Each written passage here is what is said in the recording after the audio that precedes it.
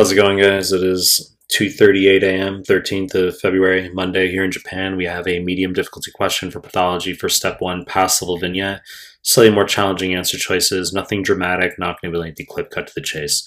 Before we get started, please subscribe to my channel. Really appreciate it. Give the video a like, really appreciate it. Find me on Instagram at Melman_medical, MAHLMAN_medical, links down below. Find me on Telegram, links to the Telegram group and channel down below. Now start the clip. 43-year-old man. He has a thyroid nodule palpate on physical exam.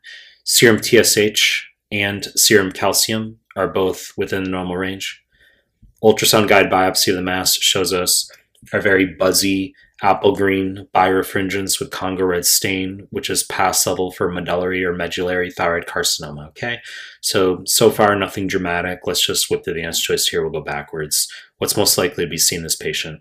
Choice of uric acid urolithiasis, wrong fucking answer. Urolithiasis, broad umbrella term, that refers to both nephro as well as ureterolithiasis. So calcium's within the normal range. Of course, medullary thyroid carcinoma could be part of the MEN2A constellation where we get parathyroid adenoma or diffuse foregland hyperplasia. But once again, we have normocalcemia here, in addition to the fact that our urolithiasis answer choice doesn't even say calcium. It says uric acid. No relation to this diagnosis. Wrong fucking answer. Choice D, Simovates, wrong answer. Students get hysterical about this pathologic descriptor as though it's high yield when it's not. Does it show up on NBME exams? Yeah, it does, but it's not high yield. So we can see these lamellated ring-like calcium deposits in papillary thyroid carcinoma, mesothelioma, meningioma, serous adenocarcinoma of the ovary. Wrong fucking answer. Choice C, increased bone turnover, wrong answer. So this could be correct if we had hyperparathyroidism here, which we don't because our serum calcium is not elevated. And also very generic answer choice tangentially for Paget disease of bone, where you have mixed osteoclastic blastic activity, isolated increase in serum ALP, but they like this descriptor nevertheless as an answer choice. Wrong fucking answer. Choice B, decreased serum phosphate, wrong answer. So once again, we do not have primary hyperparathyroidism here. If we had increased serum calcium, okay, then that could be paired with decreased serum phosphate accordingly. Wrong fucking answer. Choice A, decreased osteoclast activity, correct answer. And the reason is because you need to know that for whatever fucking reason, in medullary thyroid carcinoma, serum calcitonin is increased. Okay, so NBME question, I've seen them write. There is parafollicular C cell hyperplasia visualized. I've seen that written within an NBME question.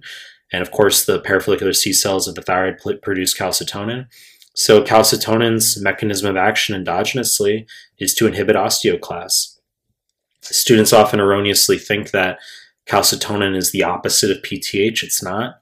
Of course, PTH is going to activate osteoblasts, which will express rank L, bind to rank receptor and osteoclast, causing bone resorption, which will cause calcium leaching from the bone into the blood, increase serum calcium.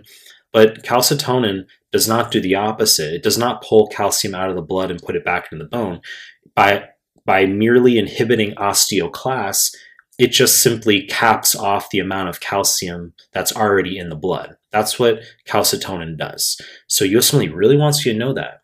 And in addition, they want you to know that bisphosphonates exogenously / pharmacologically also inhibit osteoclasts. Okay, alendronate, pamidronate, third-line treatment, alendronate for osteoporosis, wavering exercise first, long walks is correct over swimming, calcium vitamin D2, and then as number 2, and number 3 is going to be alendronate.